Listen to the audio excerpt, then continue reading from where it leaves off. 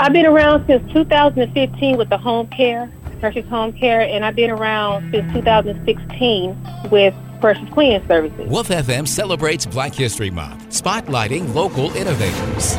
Meet LASHANDA NEWMAN, a WOOF Wiregrass innovator. I have Precious Home Care, which I started with one of my closest friends. Her name is Ashley Frazier, and she passed away a year after we started our business. So I just took over, and I've just been, just going ever since. How is a woman doing two businesses, let alone one, but two? First, I was going crazy, doing both of them.